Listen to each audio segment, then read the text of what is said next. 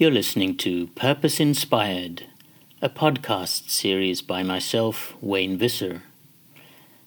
This season is based on a book called The Age of Responsibility, CSR 2.0 and the New DNA of Business. Chapter 3, The Age of Philanthropy. Andrew Carnegie once said, "I resolved to stop accumulating and begin the infinitely more serious and difficult task of wise distribution." Case 2, John D. Rockefeller and Standard Oil. The name Rockefeller conjures up images of wealth, success, monopoly, the American dream, and philanthropy. This is largely thanks to John D. Rockefeller, born in 1839 in New York, and regarded by many as a business icon, a hero of industrialization, an ambassador for capitalism, the wealthiest man in history, and the original great-grandfather of philanthropy. But this is not the whole story.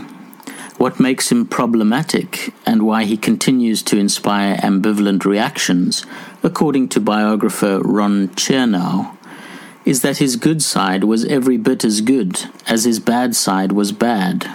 Seldom has history produced such a contradictory figure.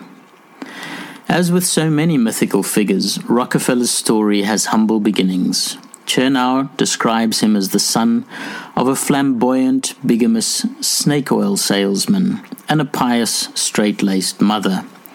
Perhaps more kindly, his father described himself as a botanic physician, so we can infer that he made his living selling herbal elixirs of one kind or another. The family settled in Cleveland, Ohio, just around the time that the great railroads were being built and the Industrial Revolution was making its way across the Atlantic. John Davison was a bright kid, especially good with numbers, but like so many children of that era, his energies were channeled into work rather than study from a young age. As a result, he quickly learned some fundamental lessons of business. There is a story of him at age 12 taking $50 that he earned from selling turkeys and loaning it to a neighboring farmer at 7% interest. The impression was gaining ground with me, he later reflected, that it was a good thing to let the money be my servant and not make myself a slave to the money. Rockefeller's first proper job was as an assistant accountant, age 16, working for a small produce commission firm where he relished, as he said, all the methods and systems of the office. After working for 3 months, and no doubt influenced by his Baptist upbringing, he showed his first philanthropic tendencies, donating 6% of his salary to charity. By the time he was 20, he had upped his tithe to 10%, setting the pattern for a lifetime of generosity. It is often said that those who wish to reap the rewards first have to be brave enough to take risks. In Rockefeller's case, this meant striking out on his own in 1859, aged 20. Together with a young English partner, Maurice Clark, he set up a company, Clark and Rockefeller Produce and Commission, selling farm implements, fertilizers, and household goods. Having established himself independently, his real breakthrough came when he took an even bigger leap into the emerging oil business. When Rockefeller established Standard Oil in 1870, the industry was like the untamed frontiers of the Wild West. There were very few rules, the market was hugely volatile, and there was no shortage of unscrupulous characters and shady wheeling and dealing afoot. By all accounts, Rockefeller resolved to both join them and beat them. One of his first clandestine acts was to support a railroad cartel to control freight rates. Quick success set a pattern for growing his oil empire, which biographer Siegel describes as a self-reinforcing cycle of buying competing refiners, improving the efficiency of operations, pressing for discounts on oil shipments, undercutting the competition, making secret deals, and raising investment pools. His hardball tactics earned him notoriety in the industry. Over a 4-month period in 1872, in what was later known as the Cleveland Conquest or Cleveland Massacre, Standard Oil had absorbed 22 of its 26 Cleveland competitors. Rockefeller's expansionist agenda followed a predictable pattern. He would make what he considered a fair offer for a rival business, with the threat that if they refused, he would drive them into bankruptcy through predatory pricing, and then buy up their assets for a song at an auction. It was not an entirely greed-driven obsession. Rather, he saw himself as the industry's savior, an angel of mercy, weeding out the weak and growing a strong, efficient, and competitive industry. The strategy worked. Through horizontal integration, bold efficiency drives, and ruthless supply chain bargaining, Standard Oil brought order to a chaotic industry and drove down the price of oil. It developed over 300 oil-based products, from tar and paint to Vaseline and chewing gum. By the end of the 1870s, the company was refining over 90% of the oil in the US, and Rockefeller had become a millionaire. But his success was not without its critics. In 1879, the Commonwealth of Pennsylvania indicted Rockefeller on monopoly charges, and soon other courts in other states followed suit. In 1880, New York World characterized Standard Oil as, and I quote, "the most cruel, impudent, pitiless, and grasping monopoly that ever fastened upon a country." Apparently unfazed, Rockefeller replied that, "In a business so large as ours, some things are likely to be done, which we cannot approve. We correct them as soon as they come to our knowledge." Perhaps the ongoing controversy did take its toll, however. From the early 1890s, his health began to suffer, and he had a partial nervous breakdown, losing all his hair, including his eyebrows. By the mid-1890s, Rockefeller retired from business and began devoting himself to distributing the estimated $1.5 billion he had accumulated through a lifetime of commercial ventures. His approach to philanthropy set the benchmark for generations to come. First, he appointed a professional, Frederick T. Gates, over 100 years before his unrelated namesake would take over the mantle of master philanthropist. He appointed him to manage and distribute his wealth, a task that later fell to his son, John D. Rockefeller, Jr. As with his commercial ventures, John D. Sr. was obsessed with the effectiveness of his donations and the efficiency with which they were administered. His first priority was education, and he made his approach clear. He said, "To help an inefficient, ill-located, unnecessary school is a waste. It is highly probable that enough money has been squandered on unwise educational projects to have built up a national system of higher education adequate to our needs, if the money had been properly directed to that end." Despite his conservative upbringing, Rockefeller was progressive in the causes that he supported. Among his many major donations to educational institutions, including, among others, the universities of Chicago, Yale, Harvard, and Columbia, in 1884 he funded Spelman College in Atlanta for African American women. Realizing that social problems cannot be tackled piecemeal, he also established the General Education Board to promote education at all levels right across the country. Through the board, Rockefeller established the collaborative principle of philanthropy, whereby his funding of free professional advice for improving instruction and education was supplemented by local money to build the high schools. Rockefeller's involvement in education demonstrated keen insight into philanthropy that addresses root causes rather than symptoms. Not only did he anticipate that education would have beneficial multiplier effects on people's general quality of life and the economy, but he realized that, as in business, in education you get what you pay for. Hence, in 1919, he donated $50 million to the board to raise academic salaries, which were very low in the wake of the First World War. Rockefeller was also able to put aside his personal biases in support of larger causes.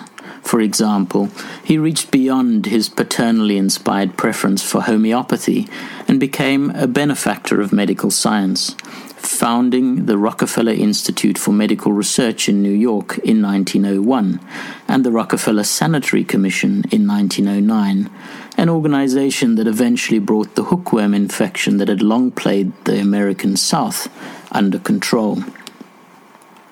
Another principle that Rockefeller built into his charitable activities was the importance of beneficiary support, or what we might today be calling stakeholder engagement. In particular, he introduced the conditional grant, which required the recipient to, and I quote, root the institution in the affections of as many people as possible who, as contributors, become personally concerned and therefore may be counted on to give to the institution their watchful interest and cooperation. At the same time, he was conscious of the dangers of donor dependency, stating that, and I quote, charity is injurious unless it helps the recipient to become independent of it.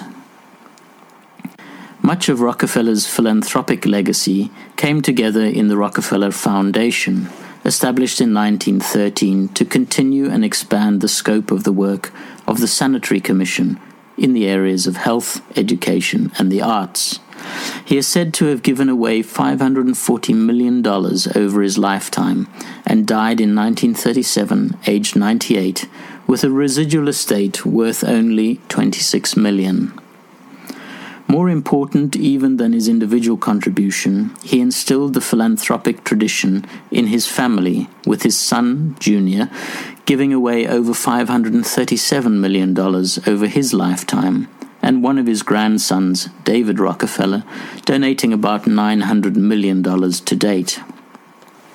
A Rockefeller Archive Center study in 2004 documents an incomplete list of 72 major institutions that the family has created or endowed up to the present day.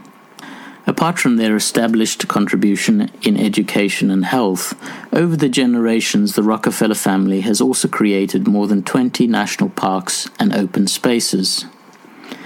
America's largest conservation organization, the National Audubon Society, claimed in 2005 that cumulatively no other family in America has made the contribution to conservation that the Rockefeller family has made. So how should we remember Rockefeller? Some lump him into the category of America's great robber barons. Others regard him as the original great philanthropist. The enduring image that I most like is of him in his later life, giving away dimes to adults and nickels to children wherever he went. He even gave a dime as a playful gesture to men like tire mogul Harvey Firestone. It's almost as if he was saying, it's the principle of giving that matters most. It does not matter how much you give, but it does matter that you give, with a generous heart. The Wheels of Wealth. The Rockefeller story is a good one to introduce the age of philanthropy, not only because of John D's iconic status as a tycoon and philanthropist, but also because his life and views on charity embody much of the philanthropic attitudes that still prevail today in business. At the heart of the age, and its chief agent, charitable CSR, is the notion of giving back to society. Rather interestingly, this presupposes that you have taken something away in the first place. Charitable CSR embodies the principle of sharing the fruits of success, irrespective of the path taken to achieve that success.